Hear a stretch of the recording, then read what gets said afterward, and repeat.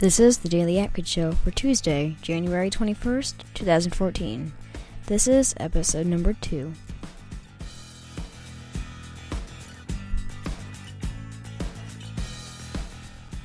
Welcome to the Daily App Kid Show. I'm your host, Riley. Thanks for joining me. Today's app is called DuckDuckGo.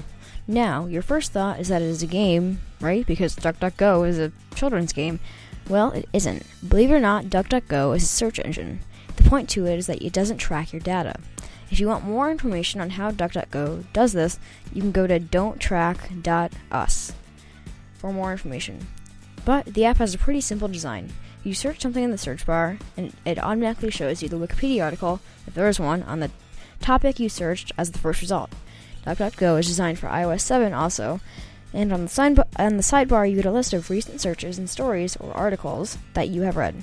I really like the design of this app, as it is modern and fresh, I would say. I would love to use this search engine rather than Google, Bing, Yahoo, etc. because the app designs for DuckDuckGo is great and they don't track you, especially with all these NSA stories. And that does it for this episode of the Daily App Kid. Thanks for listening to us. Our theme music for this episode is by Jungle Punks, is called Soft, and was found in the YouTube audio library.